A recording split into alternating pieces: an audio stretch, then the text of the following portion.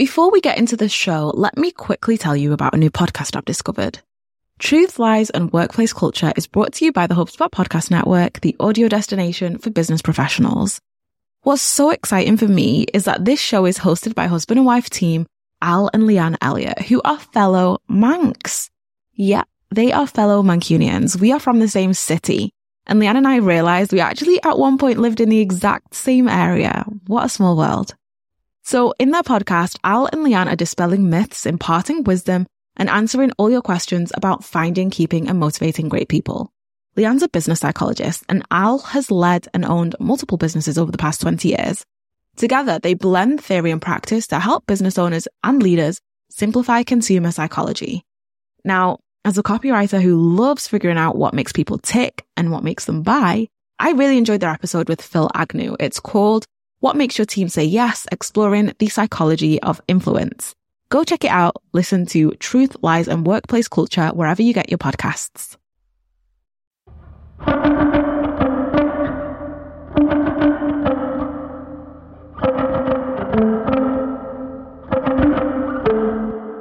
The year is 1978. Ashley is a young mother living in Ghana's capital, Accra, where she works as a business owner selling wares in Mokola Market. This open-air market is overflowing with people, sounds and scents, and Ashley is surrounded by women who are just like her, determined to feed their family by selling anything from fresh fruit and vegetables, pots and pans, colourful dresses, shoes and locally handcrafted beads. Ashley's husband is already living and working in Canada, so right now she's parenting her 4 girls alone. Later that year, her husband will send for her so they can all be reunited in Toronto. Tied to Ashley's back as she works at the market is her second oldest daughter. Her name is Vivian. Little did Ashley know that her move to Canada, her struggle to rebuild her life, learn a new language, raise her girls in a country that wasn't her own, would be totally worth it. And that little girl on her back would grow up, follow in her footsteps by entering the world of commerce and become the Vivian Kaye, a woman who's built 3 successful businesses, with one of them making over $6 million in revenue. So I always say that I'm my mother's wildest dreams. I'm living out loud for my mother, doing all the things she couldn't do. I'm doing that. On today's show, I'm speaking to Vivian Kaye, founder and CEO of Kinky Curlyaki, about how one mistake cost her over $12,000, but also taught her that nothing good can ever come from ignoring your own instincts. I just was not feeling it, but I was like, it's okay. I was worried about the sunk cost. So I just said, okay, it's okay. We can push through this. We can push through this. And then I just said, okay, no. No. Nope, nope, nope, nope, nope, nope, nope. Welcome to Mistakes That Made Me, the podcast that asks extraordinary business owners to share their biggest business mistake so you know what not to do on your road to success. My name's Iman Ismail, and I'm an email strategist and copywriter for online business owners and e-commerce brands. I'm a podcast lover, a pizza binger, a proud mama of 2, and I have this radical idea that if maybe us business owners were a little less guarded and a lot more open about the mistakes we've made, we could help each other grow a business that brings us more joy and less regret. So you're most known for your multi-million-dollar natural hair extensions business, Kinky Curlyaki. And of course, Vivian Kaye Consulting is super popular as well because people want to learn from you and want to learn how you're doing what you're doing. But Kinky Curlyaki was not your first business. So no. Yeah. So before we dive into Kinky Curlyaki, tell me a little bit about how you got into business. Well, all of my businesses, I started because I had a problem I needed to solve.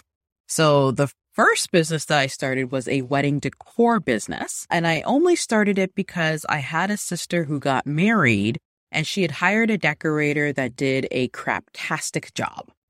And I thought to myself, we're not the type of family or the type of people who spend, thousands of dollars on wedding decor. So I'm sure there's got to be a market for women or brides who want beautiful wedding decor, but don't want to spend a lot of money on it. So I was doing this thing where I called it simple yet fabulous. So it was a business that I started. And then while I was running that business, which I ran successfully for about 9 years, and that was also a 6-figure business, that's how I started Kinky Curly Yaki. Wow. And so why did you move from Vivian's Decor to Kinky Curly Yaki? Well, while I was running Vivian's Decor, I came across another problem, which was I needed hair that looked quote unquote presentable. And if you're not a Black woman, if you are a Black woman, you know exactly what that means. But if you're not, I'll just explain. So a lot of Black women go through this thing where we're told that our natural hair, whether it be curly or kinky or coily, is not professional. So a lot of us are, used to put chemicals in our hair in order for it to look straight and to mimic, that European texture. But by about 2010, with the rise of YouTube, we started getting sick of that. So we started to try and care for the way our hair grows naturally. With that said, a lot of us wear protective styles because we live in climates that aren't really conducive to keeping our hair curly, right? So Europe and North America, that sort of thing. And so I needed a protective style that looked like my hair. That's what I wanted. But when I went looking for it, I couldn't find it. And if I did, if it was buried between the Brazilian and the Malaysian, the more silkier textures of hair. And I was tired of that African in the front and Indian in the back. And so then I went looking for the answer to my own problem. So I was in Facebook groups. I was in hair care forums trying to solve my own problem. And when I saw that there were other women having that problem, I sort of took the idea and filed it in the back of my head because I was already running a successful business. But then, I didn't want to start another business because I was like, I can't. The first one was a fluke. So let me just focus on that. But then I went to a networking event and another Black woman pulled me aside and said, "What is your regimen for getting your hair to look like that? Who is your hairdresser?" And I was like, "Girl, this is a weave." And she said, "I would buy that." So not only did I have proof of traction from this woman who told me to my face that she would buy it, and I bought it, and I knew there were dozens of other women on the internet who would also buy it. In the down season of my wedding business, I just said, hey, let me just give it a try and see what happens. So in December of 2012, I launched Kinky Curly Yaki, and it immediately took off because this was at the time where there weren't any companies just selling kinky textured hair. I am the originator. I invented the niche. I am the OG. And so now even when people refer to, kinky textured hair, they're like, yeah, I want that Kinky Curly Yaki. So I didn't mean to start a second business. It was, again, a problem I wanted to solve for myself.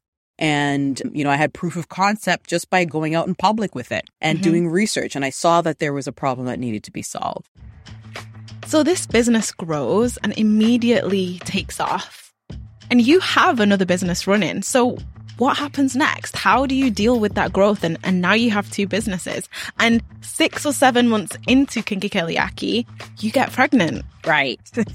So I got pregnant. Had a baby. So I was running the 2 businesses consecutively because why not, right? At the time, as a single, woman who had nothing else to do. So why not, just get into the hustle. But once I had my son and I saw that the e-commerce business was really taking off because it was something that I could do at 2:30 in the morning while I was breastfeeding. And so by 2015, I was like, okay, I'm done running 2 businesses. This other business that I'm running seems to be doing well.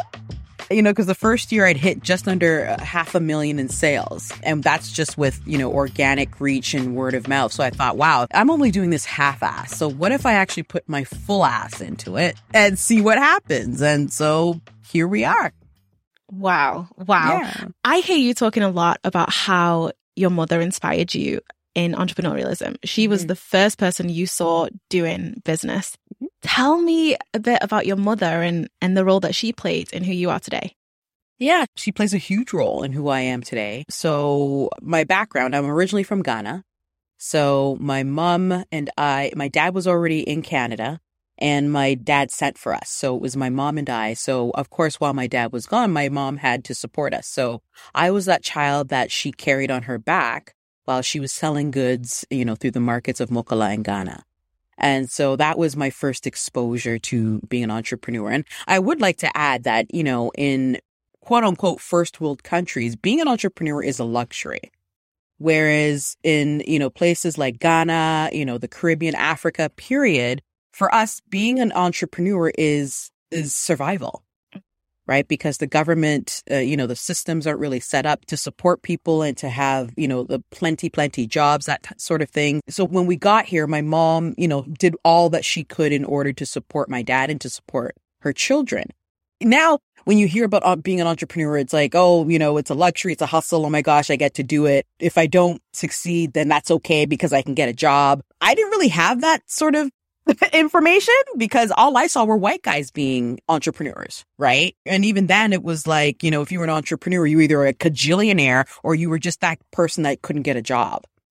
And so for me and my mom, like for watching my mom and knowing that hustle, that's the version of entrepreneurism that I know, which is you need to do what you need to do in order to survive. And so then here I was, a single mom with this business that was taking off. And all I did during that time was focus on my business and my baby. And having that sort of drive is something that my mom did. She had 4 girls.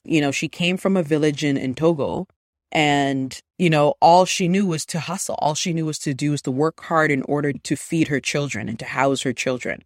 And so then that's the sort of drive that I had. So I didn't let the fact that I didn't have a college education stop me from even trying because, why not try, right? Because what's the worst that could possibly happen?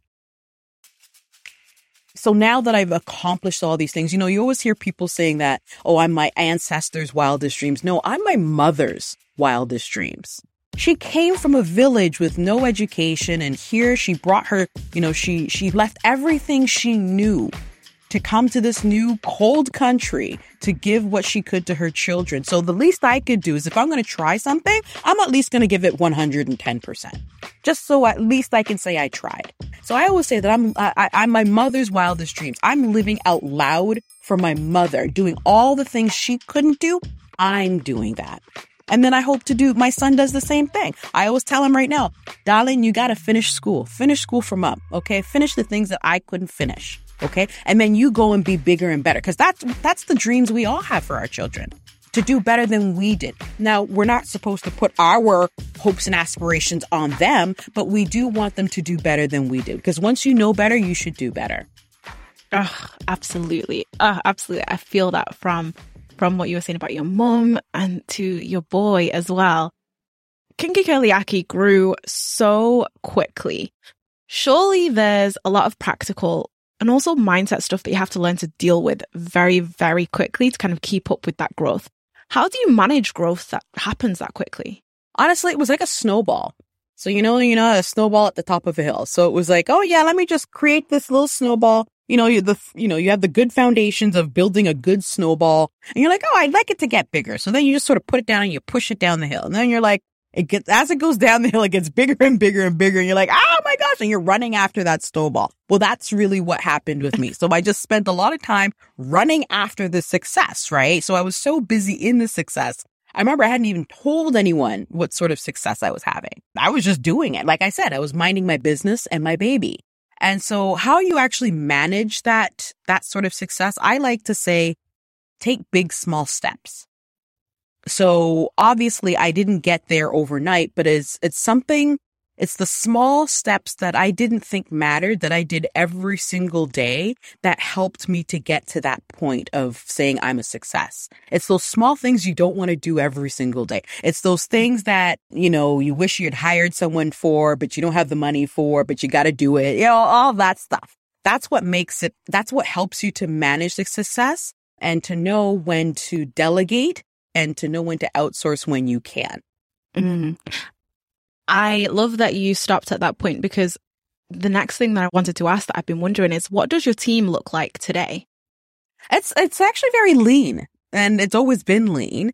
So it's myself and 2 others. And then, I've got a team of other people that I outsource to. So like say my email marketing or the paid ads, that's all outsourced, but it's really lean where it's myself who manages like the high level stuff. And then I have one employee that all they do is deal with customer service. And then another employee that all they do is deal with the fulfillment. And they work together in tandem to they go back and forth and that sort of thing. And then, of course, I'm always all hands on deck when things, are about to hit the fan, right? Yeah. I love that because I feel like there's so much pressure on us to grow a team, have as many people as possible working for you, delegate, outsource to, the absolute max. What made you kind of stay away from that advice and keep things lean? Oh, I actually fell victim to that advice. Okay. So I would say, in about 2017, I was like, I was trying to build my team, like get a bunch of people on board and make more money and da. But I found that I didn't like it. Like, one of the things I always say, I didn't start the business to make money. It's not the reason why I started the business. I started the business to solve my own problem. I started the business to give confidence to Black women, no matter where they are in the world, to show up as themselves in the world. And so when it started to get all ROAS and CAC and ROI and all these acronyms, I was just like, you know what? I'm really not enjoying it at this point. And so then I made the decision to just sort of scale back because I didn't need to be a $3 kajillion company. I was happy with where it was. Wow. Okay. So I don't know if you've heard of Paul Jarvis, but he wrote a book called Company of One and he talks about yes. Yes. Okay. And you know what? It was actually after reading that book that made me feel, okay, I'm right in how I feel and this is how I want to keep it. Absolutely. Yes. Because as an email strategist and copywriter, the advice that I'm always getting is grow an agency. That's the best way to make money. That's the best way to make more money faster. Grow. And I'm not interested in creating an agency and I never have been. And I thought, is there something wrong with me? And then I read that book and thought, there are other people like me. Yeah. And what you just spoke about, where you said, I don't need $3 million a year, you're happy with just enough. You have defined for yourself what enough is, and you're happy with that. Yeah. And I can't imagine how that must change your whole outlook on life. It changed everything because even, when I started the business, I noticed that I didn't feel comfortable keeping up with the Joneses and keeping up with because obviously when I started my business, and this was back in 2012, 2013. So this is when everyone started creating, like a lot of the big businesses that you see now started back when I started. Because that's when people started feeling comfortable putting their credit cards online, right? And of course, with that came the stunting. I've got the Gucci purse and the Lambo and the 5-bedroom house and da-da-da-da. And I never felt comfortable flexing like that. And so what I realized is a lot of these founders were doing all this stuff and flexing, but they were unhappy. And I was like, I didn't start the business to make money. I started it so I could give Black women confidence. I started it so that I could stay home and raise my son. So I just got back to my why. I went all the way back to my why and why did I start this? And that's what I focused on. I mean, if money is your why, then, good for you, but not good for me. And I don't think anyone should feel pressured to have to live that way if they don't want to. Oh, absolutely. Just yesterday, I was listening to you talking on the Being Boss episode and you were talking about authenticity in marketing. And at one point you said, bearing in mind that your amazingly successful business is a hair extensions business, you said hair is not my jam. No. I think of it as a means to an end. Mm-hmm. My real goal is to give Black women confidence to show up as they are in the world. Yep. So hair just so happens to be the means to that end. Yes. That to me is mind blowing. I think as business owners, we tend to get caught up in the day-to-day stuff. A lot of the time, we're just trying to make as much money as possible, or we're just trying to find the next client, or we're just trying to survive till the next launch. How important is it for us to have a mission that just penetrates everything we do?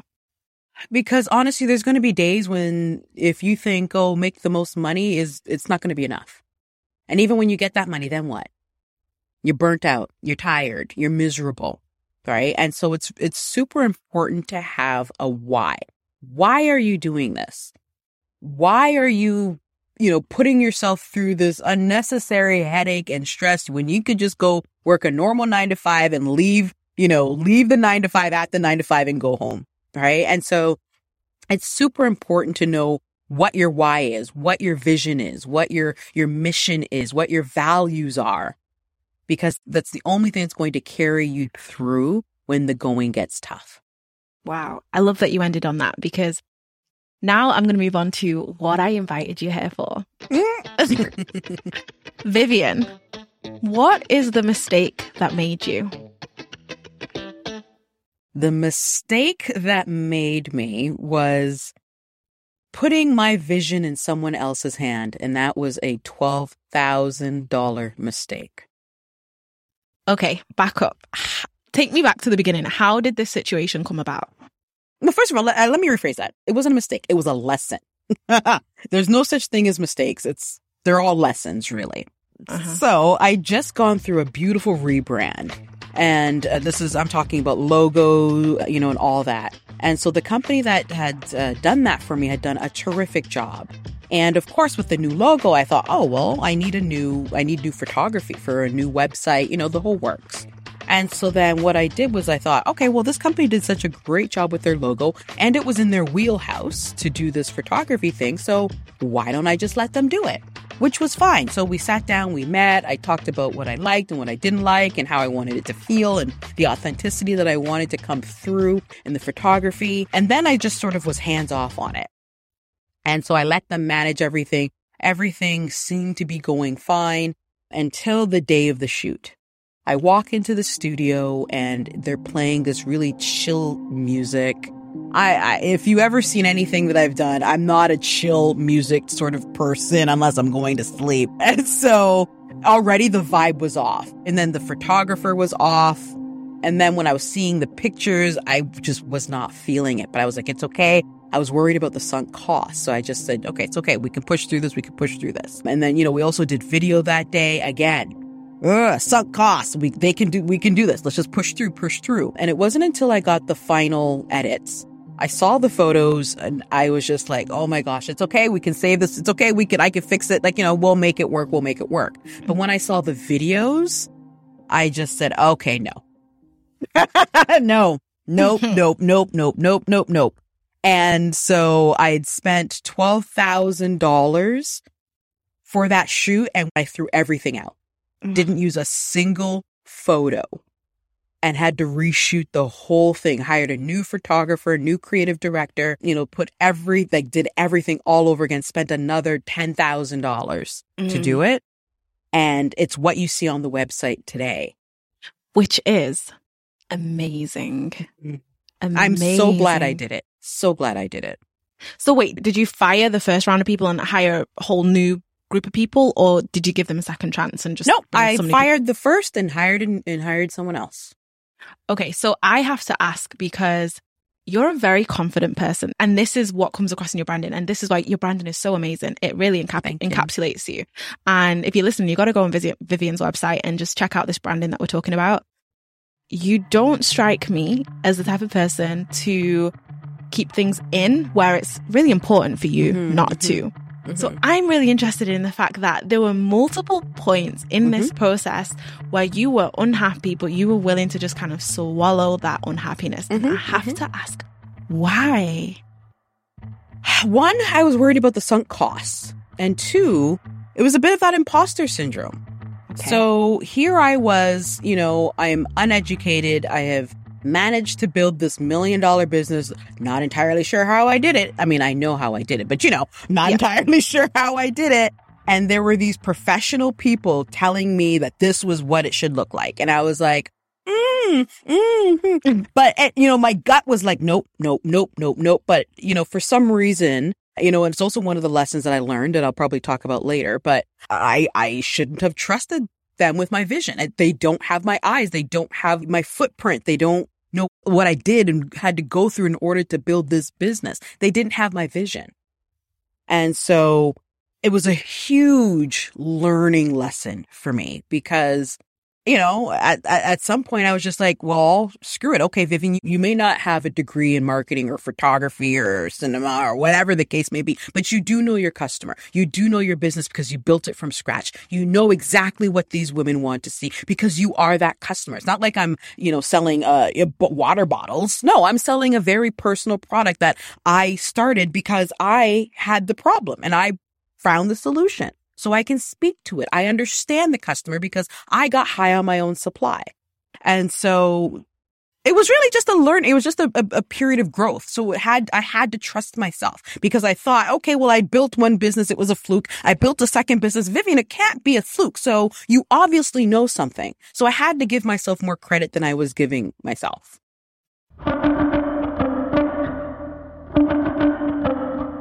Quick thing.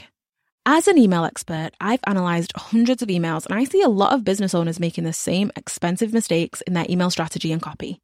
I want to help you stay away from those mistakes, which is why I've created the Email Rules, my free 35-minute email class that teaches you how to boost your conversions and sales through email without making any costly mistakes. One business owner called Visma says it's the best email class she's ever taken. Thank you, Visma. Want to get your hands on it? It's totally free. Head over to emailcopycode.com/email rules or hit the link in the show notes and you'll get instant access. Oh, and if you're not into writing your own emails and you'd rather me strategize and write your emails for you, get in touch. Let's make it happen. You just touched on imposter syndrome, and here it kind of stemmed from the fact that you didn't finish college, right? So you started college and left college. How many times has this cropped up for you in your business? Is it rare that it crops up and you feel something, or it crops up all the time. It crops up all the time, but not so much anymore because I'm about to do 10 years in the business. I obviously know what I'm doing, but there's been ups and downs and arounds, right? Like I'm not even going to hesitate where the last 2 years have been absolute craptastic. The business hasn't been doing as well, but because we were going through a global pandemic, and who's been through a global pandemic before? Nobody, right? Yeah. And so it's been a huge learning curve, but again, you have to trust yourself because no one knows your baby the way you do. People can give advice. It's just like, as a mother, people can give you all the advice that they want. You can take some with a grain of salt. You can completely ignore some. And then there's some you take to heart. But you know your baby better than anyone else does. You know what's best for it. And even if you think you know what's best for it, at least you tried, even if you fail. As a service provider and as someone who I love that whole providing an amazing experience for my clients and that kind of thing, I'm super interested to know what the conversation was between you and the service provider where you told them they have just completely missed the spot and you hate everything.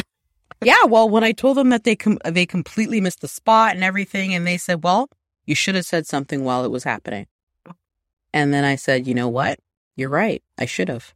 Thank you for that very hard lesson. Yeah. And you know what? She was complete. And I couldn't fault her for saying it like that. Like she was right. I should have said something.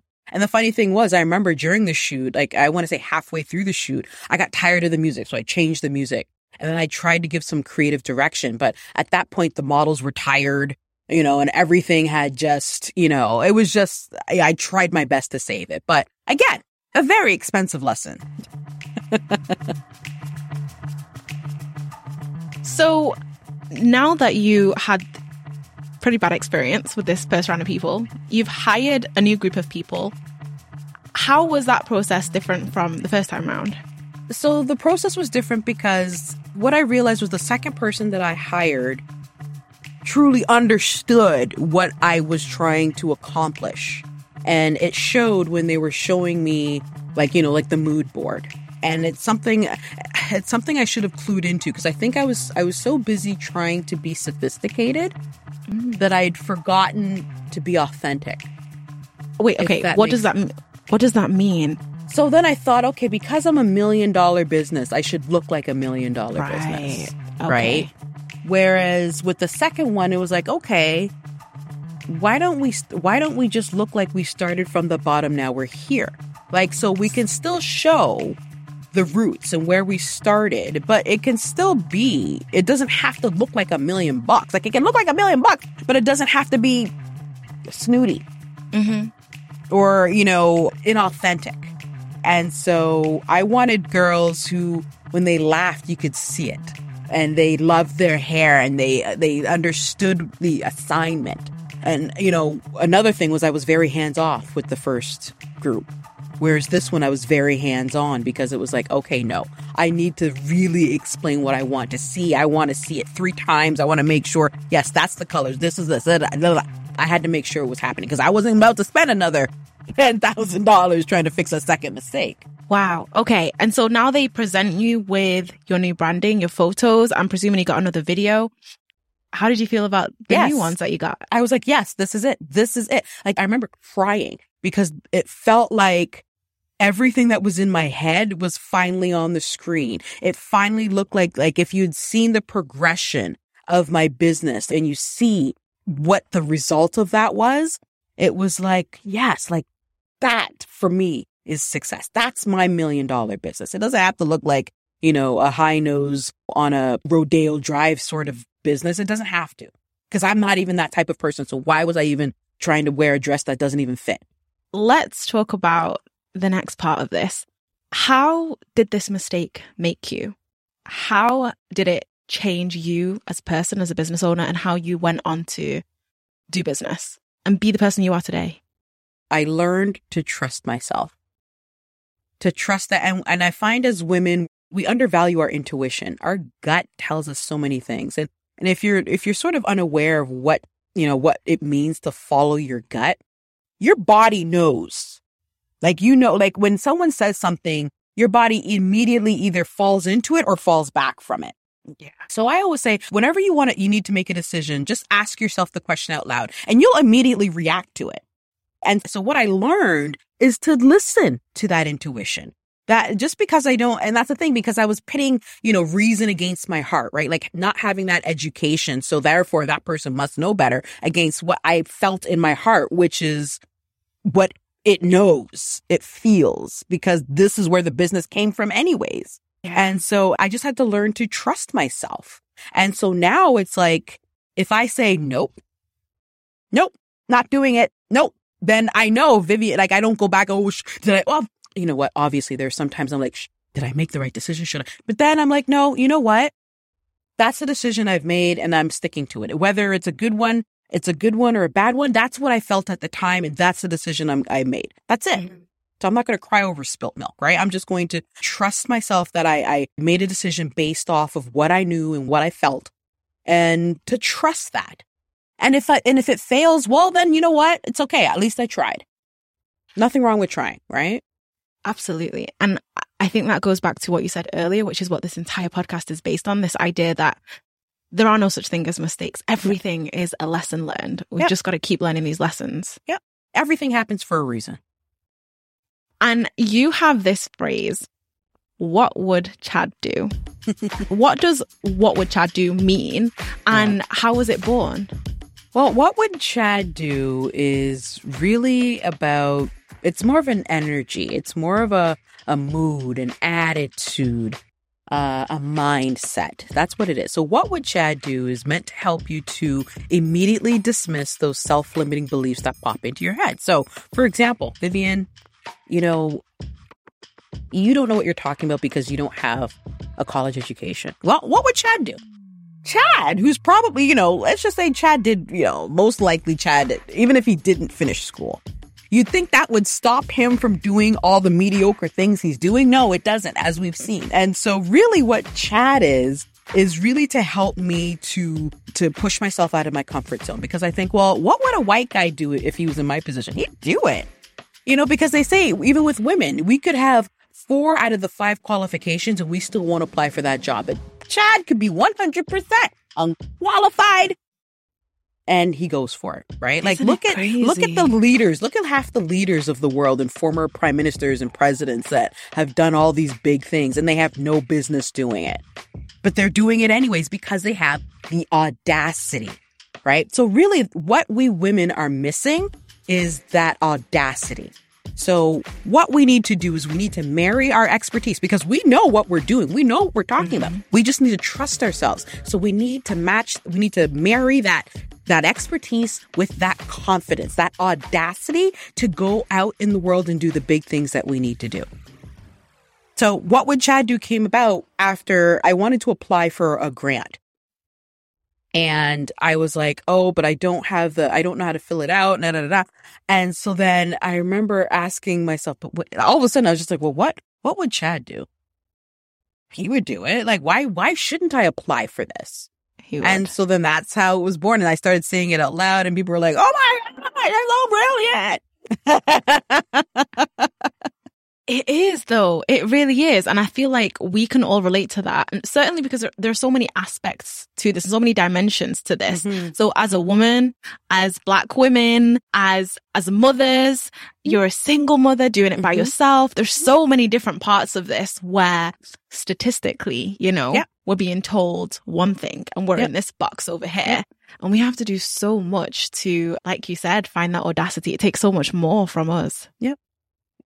I mean, this all really goes back to trusting your gut and trusting your instincts and almost taking the opportunities that life throws at you, especially the ones where, you think one thing is going to happen and something entirely different happens. Yeah. And just you asking yourself or encouraging yourself to have that audacity to do the thing that maybe you're afraid of doing. I wonder, does that get easier as you're in business longer? The audacity? Yeah, it's like a muscle. Okay. Right? It's like, when you go to the gym, it's like going to the gym, right? When you go to the gym, you get on the treadmill the first day, you're out of breath. But if you keep going every single day and every single day you keep doing something a little audacious, whether that's, something audacious in your self-care, something audacious in your career, something audacious, in your joy, something like, if you keep just doing these sprinkling little bits of audacity in everything you do, next thing you know, it's like a reflex. It's a reflex to be audacious, right? Because why not? If they can do it, if they can just, if some people can just wake up one day and say, I'm going to do this, and they do it, why can't I try it? Why can't I do it? So I would say audacity it's a muscle. Plus, you need audacity to have any sort of success. It's the child of success, actually. So in order to get over to that success, that top tier of success, you got to have a whole lot of audacity because it's not going to happen magically. So you have to take risks. You have to be bold. You have to be willing to go against, the grain, because, audacity right now has like this negative connotation. I challenge you to flip it on its head. It is not a negative thing. It can be a positive thing. It's just what we've seen is, mediocre people doing stupid things. That's why, we think audacity is a negative thing. But really, it's just the willingness to be bold. It's a willingness to take risks. Just make your risk calculated. You don't have to do it the way they do it. Do it the way you would do it. And they don't have to be, leaps and bounds. They could just be small steps. Big, small steps. Big, small steps. Because it all adds up. It all adds up.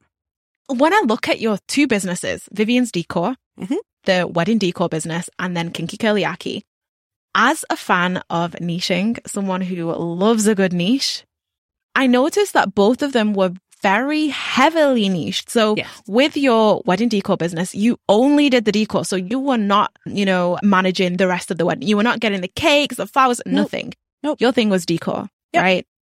And so when it came to Kinky Curlyaki, your hair extension and weave business only serves Black women and a subset of Black women as well. So not just Black women that want weaves, but Black women that want weaves that look as natural as possible. So not the Nicki Minaj's of the world. They want to look as natural as possible. That to me was fascinating because people are terrified of niching. How important do you think niching was to the success of both your businesses? It's the reason. If I had to name 5 reasons, that would be number 1. Niching. Wow. And it's because niching is just so much easier. It's so much easier to get to the audience, and it's cheaper, and it's, what you want to do is when you're niching is you want your customer, when your customer finally finds you, to say, I can't believe you made a product just for me, because you're speaking to a very specific group of people. Whereas if you're just selling hair extensions, you're speaking to a very broad group of people. And when you're speaking to everyone, you're speaking to no one, right? So when you niche down now, and I understand it can be scary, but think of niching as, getting your foot in the door, right? So you get your foot in the door with a very specific product. Now you're in with that very specific group of people. You're speaking their language. You understand what their problems are. You speak to their pain points. They will go and tell the world all about you, which is exactly what happened with Kinky Curly Yaki. It's exactly what happened with Vivian's Decor. I served a very specific group of people, and then those very specific group of people went and told their very specific same groups of people, friends, family, whatever the case may be. And then that's how I grew. That's how you would grow your business organically, right? Through niching. And then once you get your foot in the door, then you can either go deeper into the niche or you can go wider into the niche. So like say for Kinky Curly Yaki, I just went wider. I first started with, I think it was with 5 textures. And then, no, it was 6 textures. And then what I did was instead of adding, body wave and Malaysian and all that stuff, I just went deeper. So it's like, okay, I started out with wefts. Then I went to clip-ins. Then I went to wigs. Then I went to, so I went deeper in the niche. But you could also go wider. But the deeper you go, the more you're known for it. Like, let's just say, like I said, people say whenever they want kinky textured hair, they say they want that Kinky Curly Yaki. Just like when people want to Google stuff, they say Google stuff. They don't say I'm going to go do a web search. They say Google because Google at the time got really good at search. Same thing with Amazon. Here's the thing. Amazon started out by selling books. They got really, really good at selling books and figured out the best way to ship books across the country and how fast and all that. And then they said, we've got our foot in the door with books. Imagine what we could do with whatever the second product that they decided to sell was. And now look at them. So niching is a surefire way to get your foot in the door of success, of the house of success. Because that way you're speaking to a very specific group of people. It is cheaper to talk to them. It is easier to talk to them because you understand their needs. You can speak exactly to what their pain points are. And you don't have much competition when you niche. So how can you niche your current product, okay? Or even if you're just starting a business, how can you find a niche to start with? First of all, look at your everyday problems. So I started both my businesses because I had a problem. And when I went looking for the solution, I couldn't find it. And you don't have to reinvent the wheel. So even if it's like, okay, I want to sell hair extensions. I remember, actually, I have a very specific example. I had one girl reach out to me and say, she also sells hair extensions, but she sells kinky textured hair extensions, but she's not getting traction, I went and looked at her website and I saw that she sold wigs. And I said, you know what, girl, you're selling the exact same textures that I do. But actually, at a certain point, I stopped selling wigs. So I said, you sell wigs. If I were you, I would only sell kinky textured wigs because you can speak to it better than I can. Did she do it? She didn't. So that's the thing. You can't be afraid to niche. You can't. What, if anything, what do you lose by not doing it? Everything. But what do you lose by doing it? You could gain everything. You have a 50% better chance of succeeding if you niche than if you don't. I have to say that's been my experience. So I was a generalist copywriter to begin with, and I was terrified of niching. It was email that I loved, and I knew that that was my strength, but I was scared. I was really scared that I would lose clients. I wouldn't be able to, find work. And then what happened was I did it, and my business boomed. My business boomed from the year that I really decided to home in on email strategy and copy. That was it. That was the beginning of everything. And it is everything. It is what you just said. People know what I do. People know me for that. People say, Iman, she does email. It's so easy to remember. It's so easy to just memorize and to tell the next person. Email, Iman, Right. I mean, I totally agree. And that's exactly what I saw. But I love that you're here to say that because it is a very touchy topic. It is. And I understand why people are scared. I was scared. It took me a while. It is scary. It is scary. Yeah. But I mean, that's the audacity, right? You got to take the risk. You got to take the risk and be willing to be bold in order for you to have that success. It's the fastest way to do it, to be honest. I totally agree. And going back to the mistake that you shared, Vivian, it feels like you have grown a lot since the person who made those choices. Looking back, what did you learn? And what do you want others to learn from your experience around how you dealt with that situation? So what I learned from that experience was, one, to trust myself. I certainly know way more than I give myself credit for. And two, to not be afraid to have that vision and not to trust you can't trust other people with that vision, especially when it's your vision, right? Yeah. So it's not like you're copying someone else and you're just working off of someone else's blueprint. No, this is your own blueprint. So you shouldn't be afraid to take bold risks, to have audacity, to try new things, to niche it down, to go on this platform and to do these things. Like, that's what I've learned. Like, I learned you can't, you got to trust yourself, and no one else has your vision but you. So only you can execute it the way you do. You are the secret sauce. You are the magic pill. You are all those things, because nobody can do it the way you can. You are the only person with your unique set of abilities, your expertise, your past, like everything that makes up you. You are the only person that has that.